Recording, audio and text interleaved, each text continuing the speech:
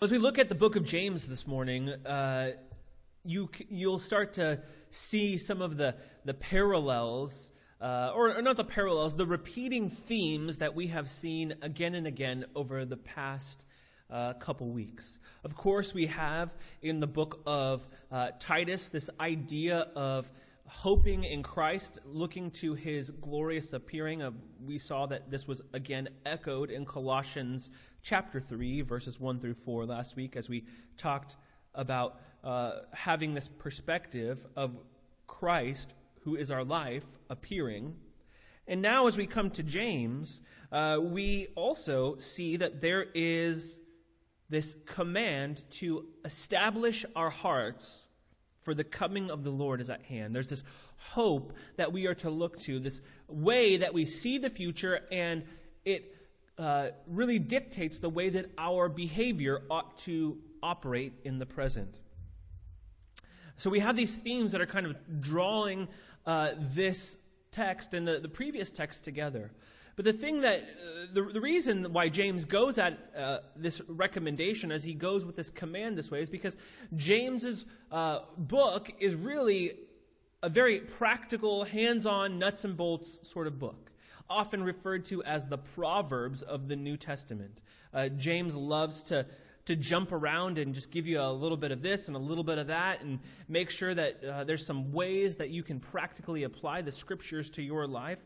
And as we come into the second half of the book of James, of course, in James chapter 3, we have the famous section about the tongue being, compared to this wildfire or the rudder of a ship, this thing that is so small but yet can cause so much damage. And as he moves into his response to that, he starts to emphasize that we ought to have wisdom from above and look to the ways that God would want to speak into our lives so we don't say stupid stuff. And then as he moves through the remaining chapters, in chapters 4 and 5, he really starts to get to this warning for the church, for those who are hearing this, about having character that reflects God's character, and really calling out that we ought to avoid living worldly lives, that we ought to avoid being people who don't speak evil against one another. We don't judge each other in the way that the world judges. And he begins to emphasize these things because he's drawing a contrast between what it means to be a Christian who lives with Christ as Lord of your lives, or whether the world who says that they are the captain of their own souls, that they are the masters of their lives.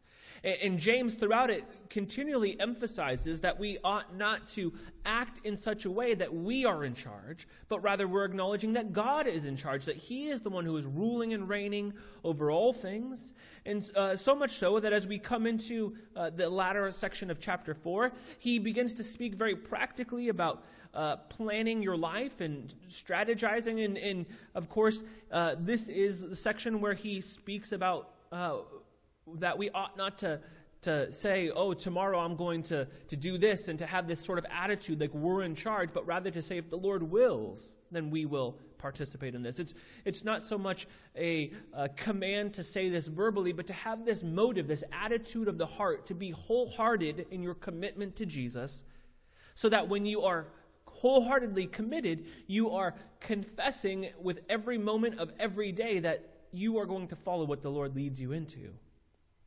And as he addresses this plans for the future, then he narrows down the field in chapter 5 and gives a word specifically to those who are rich.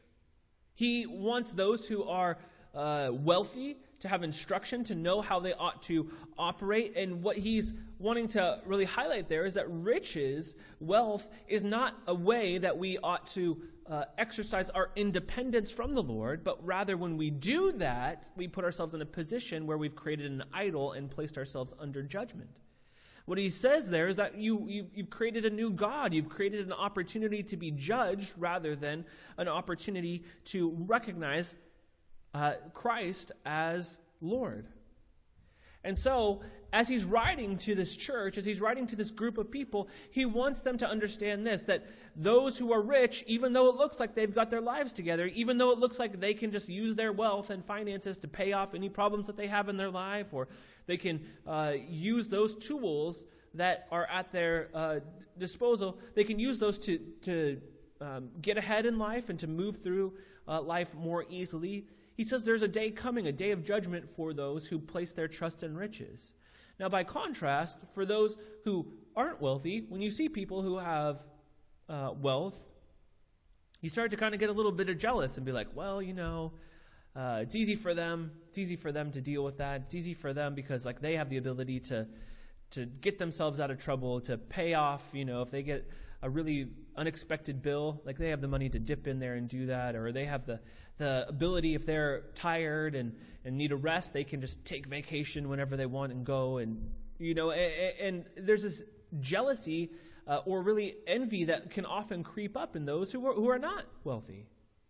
Now, as we go through the book of James, we see that the Bible doesn't say don't be wealthy. It just says use your wealth wisely, acknowledging the lordship of Christ. And neither does it say the ideal is to be someone who is in poverty, but rather all things should come under the lordship of Christ. And so as we come to our text this morning, what James is wanting to emphasize is that as you move through life as a Christian, you are going to experience hardship and difficulty, something that we've saw all throughout the book of 1 Peter, something that both Titus and Colossians acknowledge, that we are going to live in the present in times where we don't understand how things are working, where we don't understand how we can get through hardships and difficulties and worries and anxieties and fears. But what James says and what Paul says, both in Titus and Colossians, is that our future view of the return of Christ, the exalted Christ, should shape our behavior in the present. And here, James's emphasis is to live in a way that we are demonstrating patience. We read in verse 7 of James chapter 5, he says this: "Be patient, therefore, brothers, until the coming of the Lord." Just after addressing this idea of the rich and them having all this wealth and, they're able to lay up for themselves treasure in such a way that they can pull themselves out of trouble, their riches will be subject to destruction and decay, and they will also likely be judged. He says, look, you're on level playing field with them. You ought to be patient. If you are experiencing hardship, if you're experiencing difficulties, you ought to be patient. Be patient, therefore, brothers, until the coming of the Lord. Of course, he is referring to the arrival of the King, the one in whom all riches are. It's not that the King has the riches, the King is the riches. This is how radical his statement is. It's not saying when the King shows up, he's going to give you wealth. When the King shows up, that is the wealth. You will have all that you need. Your deepest desires will be met, will be satisfied in Jesus. He refers here to this time, of course, where Jesus will return.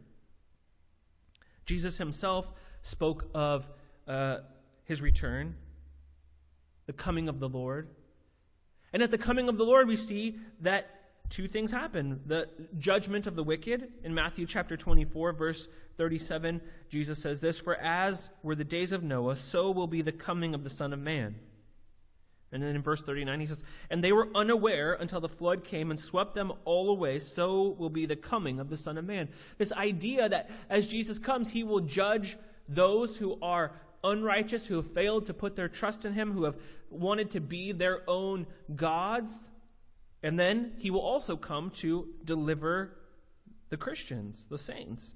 In 1 Thessalonians 4:15, Paul writes, "For this we declare to you by a word from the Lord, that we who are alive, who are left until the coming of the Lord, will not precede those who have fallen asleep." And so there's this idea that Jesus, when he comes, he will deliver us, so that we will be glorified with him.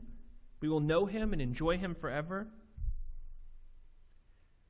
And so as we wait for that day, James says, be patient.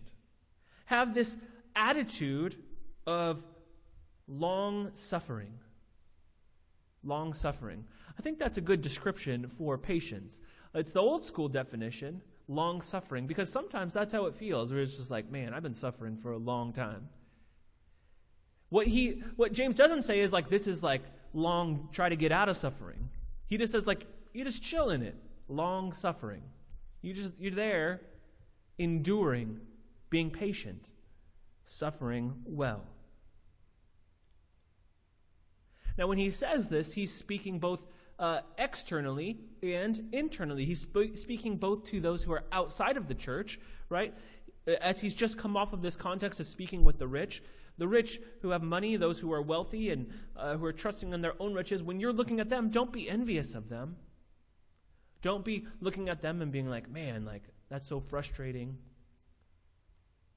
Don't be investing your mind, your heart in animosity and resentment towards those who are in these positions of wealth and power.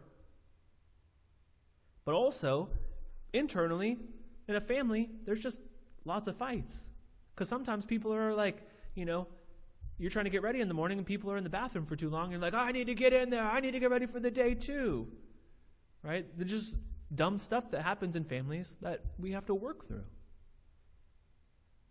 And within the family, we are to be known as those who love one another. This is how Jesus said that we would be known by the world. They would know us by our love for one another. How we love one another reflects his character. In Ephesians chapter 4, verse 2, Paul says that we should live with all humility and gentleness, with patience, there it is, bearing with one another in love.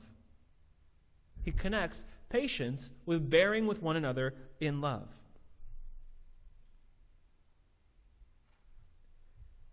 In 1 Thessalonians chapter 5, he likewise gives instruction to the church, and he says this, which is like, this is a great word, practically from like a leadership perspective. We urge you, brothers, right? So he's talking to the Christians there, and he's writing this letter to the leaders of the church, and it will be read in the hearing of all the people. We urge you, brothers, admonish the idle. So like if you're just like somebody who's in the church and not doing what you're supposed to be doing, like tell them like, hey, like it's time to get to work. Encourage the faint-hearted, those who are discouraged and on, feeling down. Come alongside them and encourage them like, all right, guys, like your identity's in Christ. Let's get going together. Help the weak, right? So then there are those who just don't have like what they need or they're missing the resources. Help the weak, come alongside them. And then he wraps it up with this. Be patient with all. Because the temptation is when you see in the church, you see those who are idle and you're just like, look, I know you're lazy. You know you're lazy. Everybody knows you're lazy. Everybody knows you're not doing your job. It's all clear. We get it. You're not doing what you're supposed to be doing. You're not participating. You're not showing up on time. You're not reading your Bible. You're not praying. You're not contributing as a member of the church. It's easy to look around and to kind of have that in our minds. It's easy to look around and have that, but we have to consider like, oh, maybe this person's discouraged. Maybe they're faint-hearted. Maybe they are weak. But what Paul says there is that within the church, we ought to recognize those things, not ignore them, recognize them, but then be patient with all. Be patient with them. Come alongside and don't let it sit. Don't let it be something that seeps into create further problems in the church, but just be patient as you work through it. Suffer long. So externally and internally, we have this attitude of patience. Of course, this speaks to the idea of endurance. Endurance. Bearing all things. This is how Paul describes love in 1 Corinthians 13. Love bears all things. Not some things, not like most of the things, not the majority of the things, except for like the really a couple of super annoying things, and those are the things I'm going to decide to get angry about things. All things is what he describes this as. And so we ought to have endurance. We ought to be patient, to have this determination within our minds and hearts to face these hardships, difficult circumstances. We are patient with people, and we endure difficult circumstances and situations. Now, James transitions here to give a helpful agrarian example for his readers. We don't live in agrarian times, so we'll break it down for you. But he gets to his example in verse 7. Be patient, therefore, brothers, until the coming of the Lord. See how the farmer waits for the precious fruit of the earth, being patient about it, until it receives the early and late rains. He looks at the idea of a farmer preparing a field, who sees that they want to accomplish something, that they want fruit. And so they go through the trouble of preparing the field, going out with the plow, and breaking up the soil, making sure that it's rich with nutrients, that they've properly fertilized the field, that they've taken the time to collect the seeds and space them appropriately so that way there can be growth. And then the watering over time, coming back, protecting the seed, the plant from pests and birds and those who would try to come and reap the work of the farmer too early, and waiting for this crop to grow. It's an example of natural patience. And he puts this together in a way that would be powerful for his readers. He speaks to this, of course, with two phases of rain, the early and the late rains. The early rains there was two kind of seasons of rains. There was a rain that came in kind of the just after harvest, late fall, and then there would be a rain that would come in early spring. And for James, as he speaks this out, it's a practical example that would be understandable to his hearers, but more than that, it echoes into God's demonstrated faithfulness to his people. As we read throughout the Old Testament, this is how God marks his faithfulness again and again for his people. In Deuteronomy chapter 11, verse 14, in response to his people's obedience, he promises us, he said, he will give the rain for your land in its season, the early rain and the latter rain, that you may gather in your grain, in your wine, and your oil. Later in Jeremiah chapter 5, verse 24, he says, they do not say in their hearts, let us fear the Lord our God, who gives us the rain in its season, the autumn rain and the spring rain, and keeps for us the weeks appointed for the harvest. Again, in Joel chapter 2, verse 23, just before he gets into this idea about God pouring out his Spirit on mankind, he says this, be glad, O children of Zion, and rejoice in the Lord your God, for he has given the early rain for your vindication. He has poured down for you abundant rain, the early and latter rain as before. And so when James says this, what he's doing is he's saying, you be patient, and then you wait for these seasons of rain. And what he's saying there is that you should wait, you should be patient, and wait for God to act. Wait for God to bring the rain. Because the farmer doesn't bring the rain. The farmer does his job, he plants the seed, and then he just waits. Be patient and wait. Be like the farmer. The farmer doesn't participate in the growth, but he watches over the developing crop with care, with with understanding. But nothing can hurry the early rain, the late rain. It's just, the farmer just is at the mercy of the cycle that God has put in place. Nothing can speed it up. And so when he says here, be patient until the coming of the Lord, what he's saying here is like, this is just like the early and late rains. God will be faithful to his promises. He will do what he said he will do. But your job is just to keep on walking with him, knowing him, enjoying him. He's going to handle the rest of it.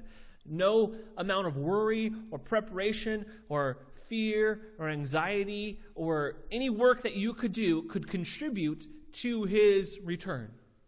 You can't trigger it. You can't do something that's going to make him return out of his timing. It's his timing. It's not your timing. It's his timing.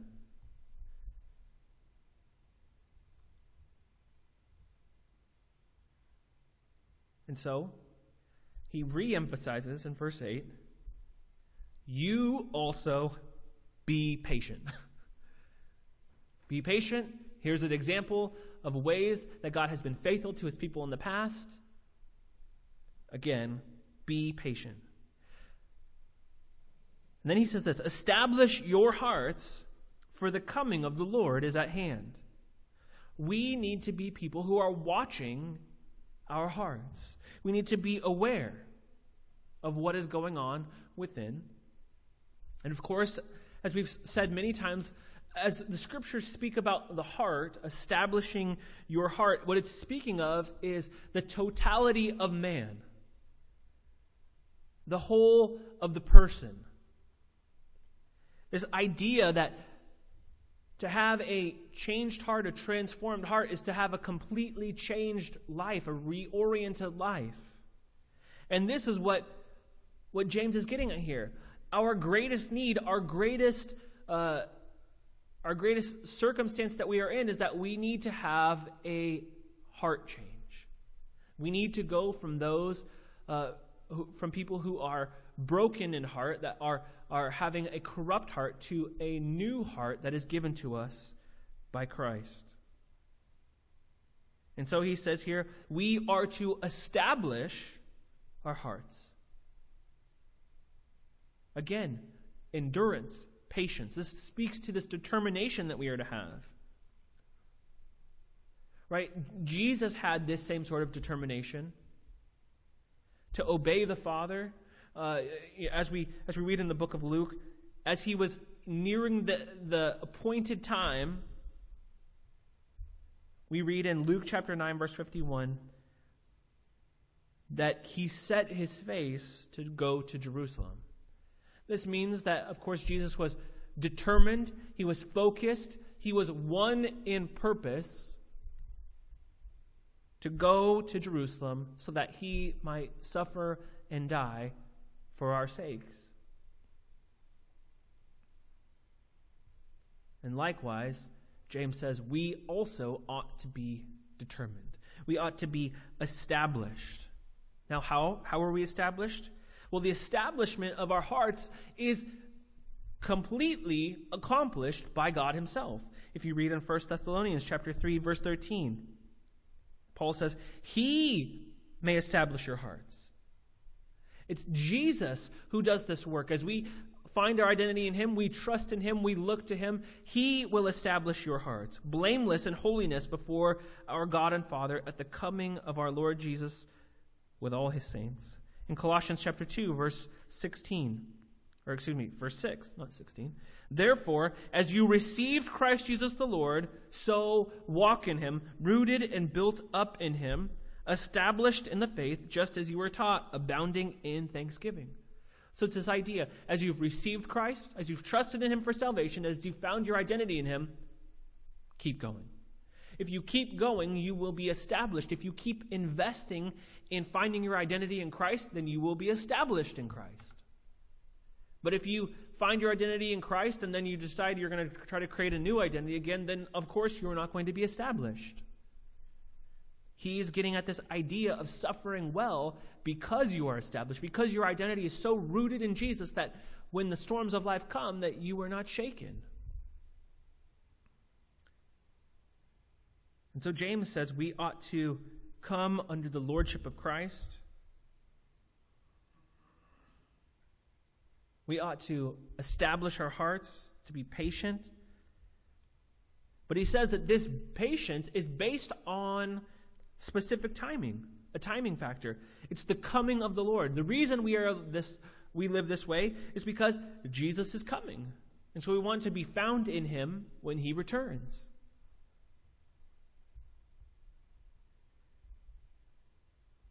Now, in verse 9, he comes back and gives us practical examples in how we ought to operate within the church with one another. Do not grumble against one another, brothers, so that you may not be judged. Behold, the judge is standing at the door. Again, it's the nearness of Christ's return that is this call for behavior that reflects God's character. When under the pressure of hardship and difficult circumstances, when we're under situations of suffering, when you are being patient, sometimes you kind of get to the end of your rope and you're like done being patient, and then you want to grumble. You want to get upset. And it's easy to look to the person next to you and be like, let me complain a whole bunch. Come here so I can rattle off all the things I'm frustrated about. It's easy to grumble. It would be natural if you were in that situation and eventually you kind of running out of patience. But this frustration that James is speaking to, he's calling us to avoid grumbling, to not complain again, to not complain about our circumstances, our situations, not complain against those who are in the community who are obnoxious or annoying or aren't maybe doing their jobs. And what he says here is that we should not do this so that we are not judged. Of course, it seems as if what James is doing here is he's really echoing the teachings of Jesus, having this mindset that Jesus is going to return, that Jesus' return is near. He, of course, says, behold, the judge is standing at the door. But it seems like he has Jesus' very words in mind. In Matthew chapter 24, Jesus speaks of the idea of the fig tree, the lesson of the fig tree. He says in verse 32, from the fig tree learn its lesson. As soon as its branch becomes tender and puts out its leaves, you know that summer is near. So also, when you see these things, you know that he is near at the very gates. What Jesus says, there's signs of his return. And James says, we can see some of these signs. We can see that the king, his return is near. And so we ought to be focused on the return of the king and also having good fruit so that way we are representing him well when he returns. That our character is reflecting his reign. That's what you want. When the king returns, you want him to find his house in order. For him to look around and be like, oh yeah, like this is, you guys got here before me and you set it up and made sure that everything was exactly how it should be. This kingdom is reflecting my character. This space is reflecting my intention. Now, James emphasizes this because he wants us to understand what it means to suffer well, to be able to endure suffering, to be patient, but to look to the future with this anticipation, this hope that Paul spoke of similarly in both Colossians and Titus.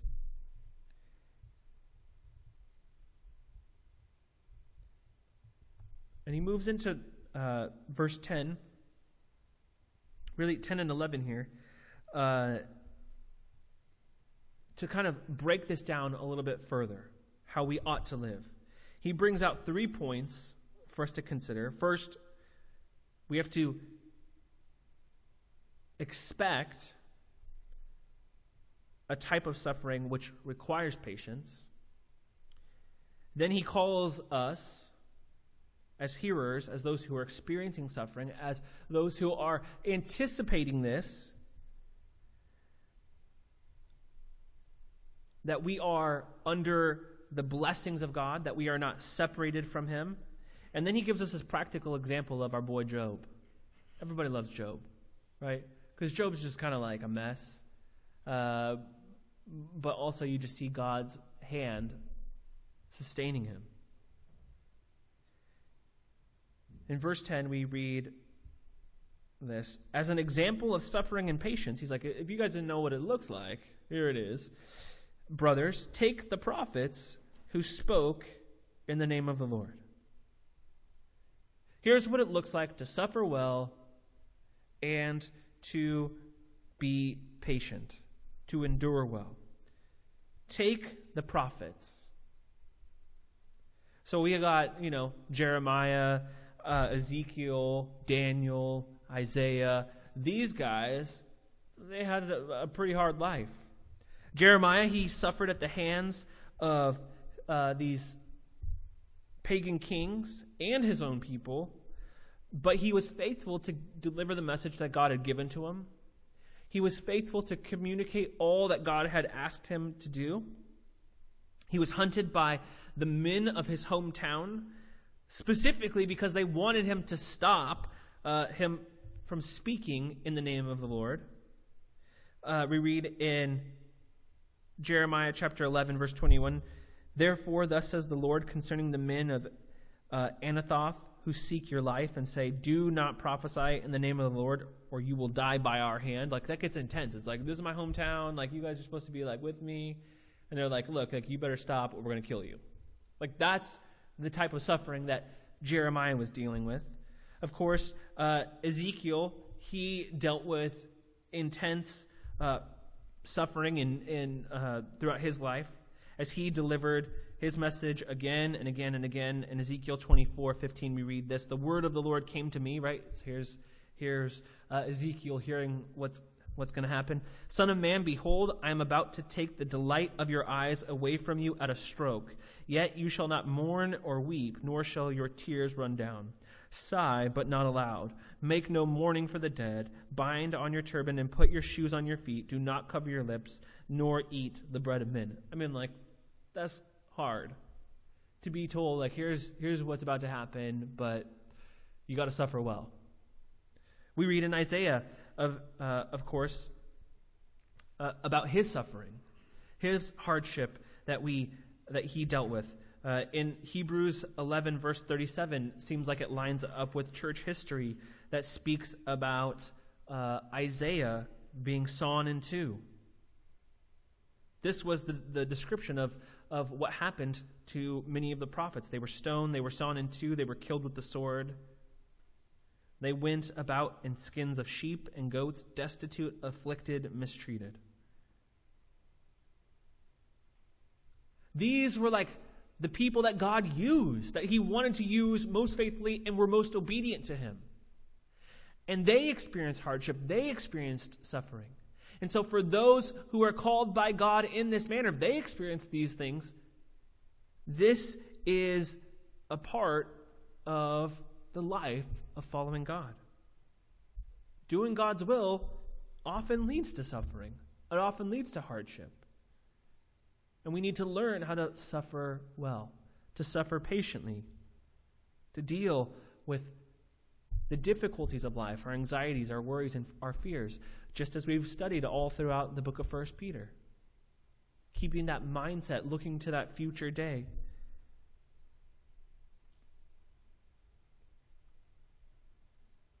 In verse 11, James continues, "Behold, we consider those blessed who remained steadfast." It's like if you remain steadfast in that, then you are called blessed, that you are called as someone who is in a position of receiving this relationship to God, as it's described. It seems like, again, here James is getting at the words of Jesus. If you look back to the Sermon on the Mount in Matthew chapter 5, we have this whole list of the Beatitudes. Blessed are you when others revile you and persecute you and utter all kinds of evil against you falsely on my account. Rejoice and be glad, for your reward is great in heaven, for so they persecuted the prophets who were before you. That there is this pleasure that God has in his people who suffer well. It's not the same as being happy, because it's hard to be happy when you're suffering, right? It's not the same, because happiness is based on circumstance, right? You go to a really great spot that has like a really nice carnitas burrito, so happy. You finish the burrito, sad, no more burrito. Like, for me, that's like pinnacle. You just always want like one more. Like, I want a little one. Maybe I'll get another one. Circumstantial. Too often we think of the big circumstances, the situations in life, and we treat it like that. Like it's something that we have come to get, it made us happy for a moment, and then it's gone. It's like a little piece of food that went away. But what James is getting at, and what Paul gets at, and what Jesus gets at, is that we are to have joy in Christ. That we are to be deeply satisfied regardless of our external circumstances, regardless of the situations that we have in our lives, because our identities are in Christ.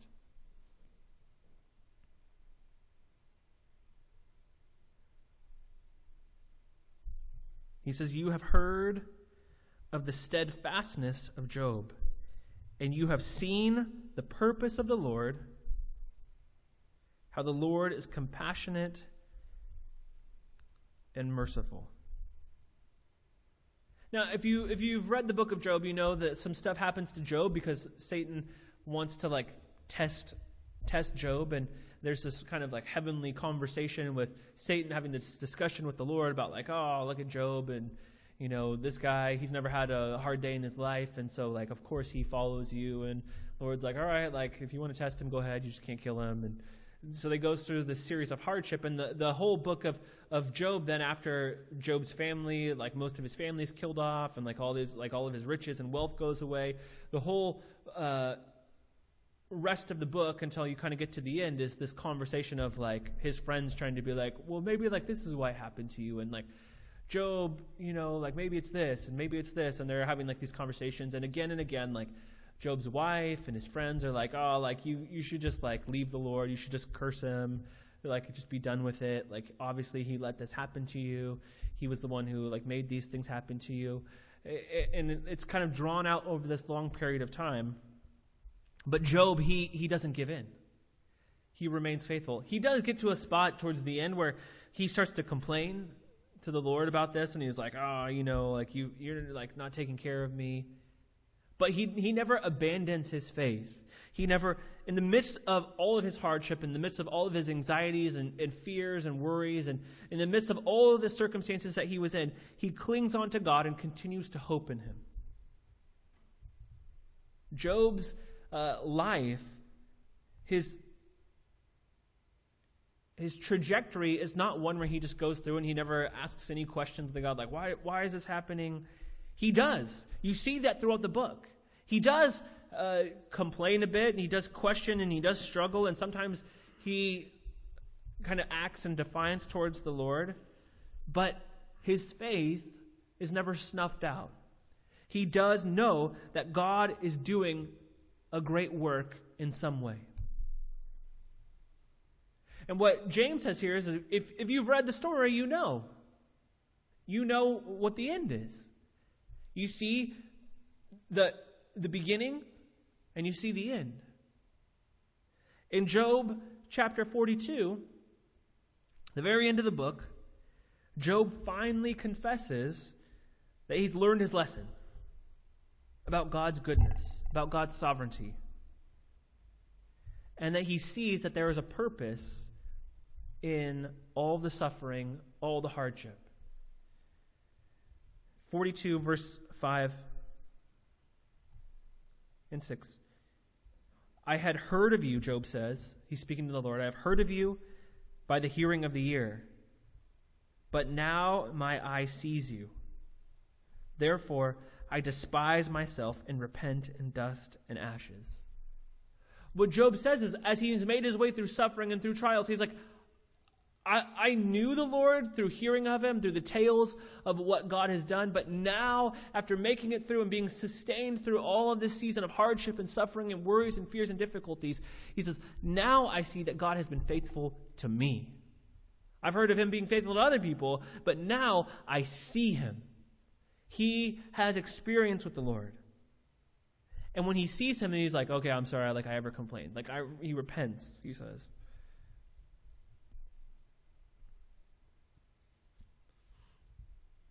It's God's objective from the beginning of Job's life was to give Job an opportunity to know him more fully. To know him more fully. This is what ends up happening. This is in Job's own words. He says, I have only heard of you before. But now he's like, now I've been there. I know. I have the experience that God intended. His knowledge puts him in a different place, a different category.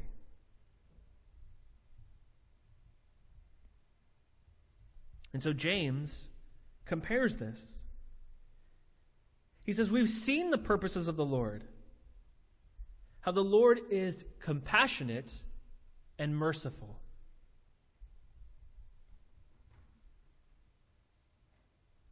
James citing Psalm 103. God's not trying to bring hardship to the life of the believer.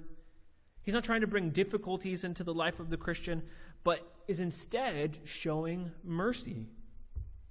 Helping us develop our character, helping us develop our deeper knowledge of him. What he's really doing is protecting us through these circumstances. Because you're not given an opportunity to build idols in your life when you are shown that these things fail you. You're not given an opportunity to build your life around other things when they are continually being shown to be weak and God to be strong. And so James here says God is merciful and compassionate. He's working toward our good.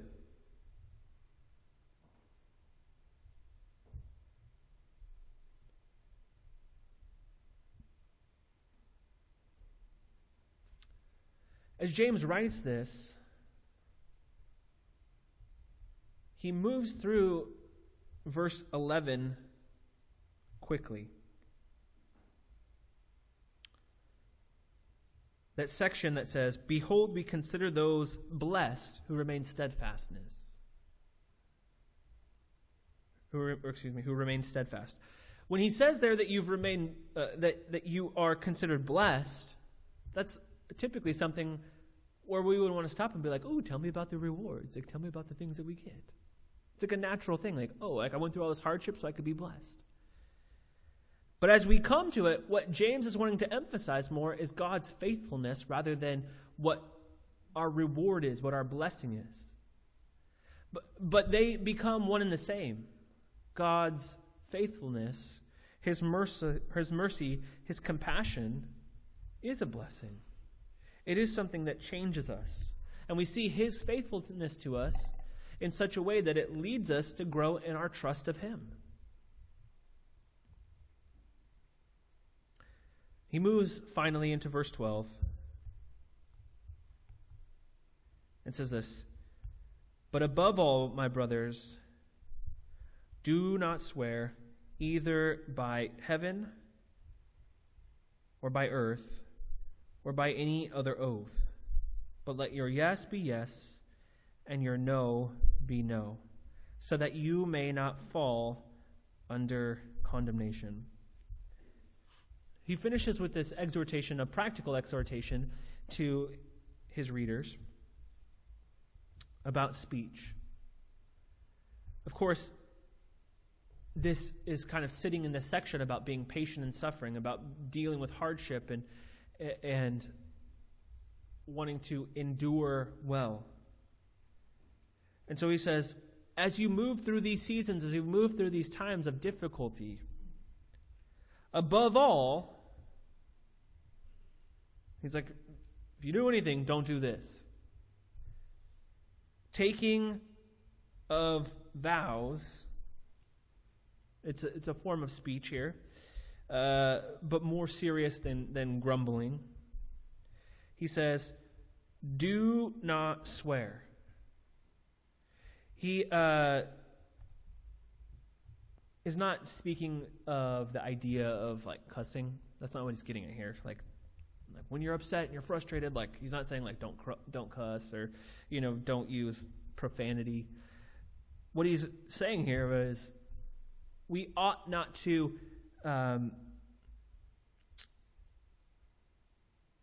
use God's name as a guarantee that we will be faithful. Because our character and God's character, sometimes they don't match up. What he's saying here is not that we shouldn't anchor our words and our actions in the Lord, but rather that we should be faithful because of who God is, our identity being in Christ. Now, the Old Testament doesn't prohibit oaths, so this isn't the reason for the prohibition. The Old Testament actually said, like, if you do swear like an oath, like you should keep it. You should follow up. But this is more anchored in Jesus' own words, where he says, like, this is foolish, like you shouldn't participate in oaths. In the Sermon on the Mount in Matthew chapter 5, he says, but I say to you, do not take an oath at all, either by heaven, for it is the throne of God, or by earth, for it is his footstool, or by Jerusalem, for it is the city of the great king. And do not take an oath by your head, for you cannot make one hair white or black. Let what you say be simply yes or no. Anything more than this comes from evil. When Jesus says this, what he's wanting to get at here is he's dealing with a situation in which these oaths or vows were put in place for the specific purpose of giving the appearance of making a contractual an agreement in some sense, but the actual wording of the oath basically was worded in such a way where it gave the person making the oath like an escape hatch to get out, to just be like, I said this in such a way where like I left myself a little loophole, so that way it could be said that I was true to it, but like there was this one thing that like that was the clause that I said in there, the reason, so that I could get out of it. And what it's really demonstrating is that the person is being deceitful and they're not being true to their word. This is why Jesus just says, like, quit trying to like make these things like by this or by that, or to like couch your language in such a way that it makes you not faithful. That's why Jesus just says, like, look, just say like yes or no and then be faithful to that. Don't try to come and create this oath in such a way to form this appearance of being truthful, but all the while trying to create an escape hatch and trying to get out of it. This that he's getting at here is this integrity in your speech. But as James writes, he continues on to communicate this in a way that would have us avoid oaths for the purpose of being truthful in all circumstances, wholehearted in our pursuit of Christ. We should be truthful, consistent, dependable, so that we don't need oaths. No, yes, or like if we say yes, yes, no, no, is what James gets at, what Jesus gets at. And this, of course, is rooted in God's character. So as we go through seasons of suffering, as we go through hardship, our yes should be yes, our no should be no. We reflect him in seasons of hardship and difficulty and suffering. Numbers chapter 23, verse 19. God is not a man that he should lie, or a son of man that he should change his mind. Has he said, and will he not do it? Or has he spoken, and will he not fulfill it? God will be faithful to his word. He will do all that he says he will do. When he says that he will return, when we read the words of James, wait, be patient, wait until the coming of the Lord. What James is getting at here is that the Lord will keep his word. He will return.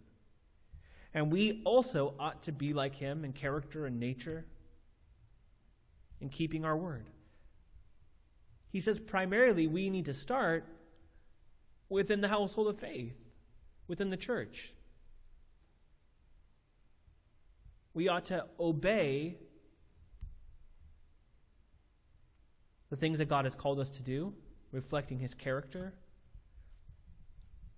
admonishing the idle, those people who know what they're supposed to, like we just talked about, those people who know what they're supposed to be doing and they're not doing it, encouraging those who are discouraged, those who are weak, helping them, being patient with all. Our character, again and again, we have to be wholehearted, reflecting God's character. He doesn't leave an excuse for us to ever say, like, well, I had this or had that. What he just says is keep refining and be patient with all. Because your character is then reflected not only to the church, but to the surrounding community. This is why he ends in verse 12 with this word, calling us to be truthful not only in word but in deed. Right? Earlier we didn't get to it here because we're not in this book, but he says that we ought to be faithful not only in word but in deed. Our actions have to match our words. And here he's calling us both to action and also to be faithful in word. And the result of being unfaithful in action, he tells us in verse 12, is that it leads to falling under condemnation. That we are shown to be people who are not faithful, that we are not like God in character, that we are not reflecting who he is. Our yes needs to be yes. Our no needs to be no. There's no idea for protecting yourself because yourself is dead. You're dead. Only Jesus is alive. And we're hidden in Christ with God.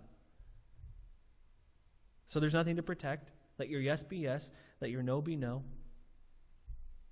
And be patient in suffering while we wait.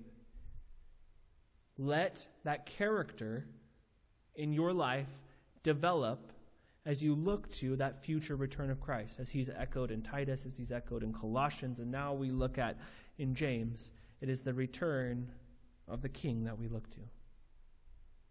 Letting his work give us identity, letting his return dictate our present behavior, and letting that hope of his return influence the way that we live our lives with joy on a daily basis. Let's pray. Lord, we are thankful that you have been so patient with us. Not only do you call us to be patient with each other, but you have been so patient with us. And so, Lord, we want to say thank you. We want to respond, Lord, with gratefulness in our hearts. We want to respond in worship. And so, Lord, be glorified in our lives, Jesus. We love you.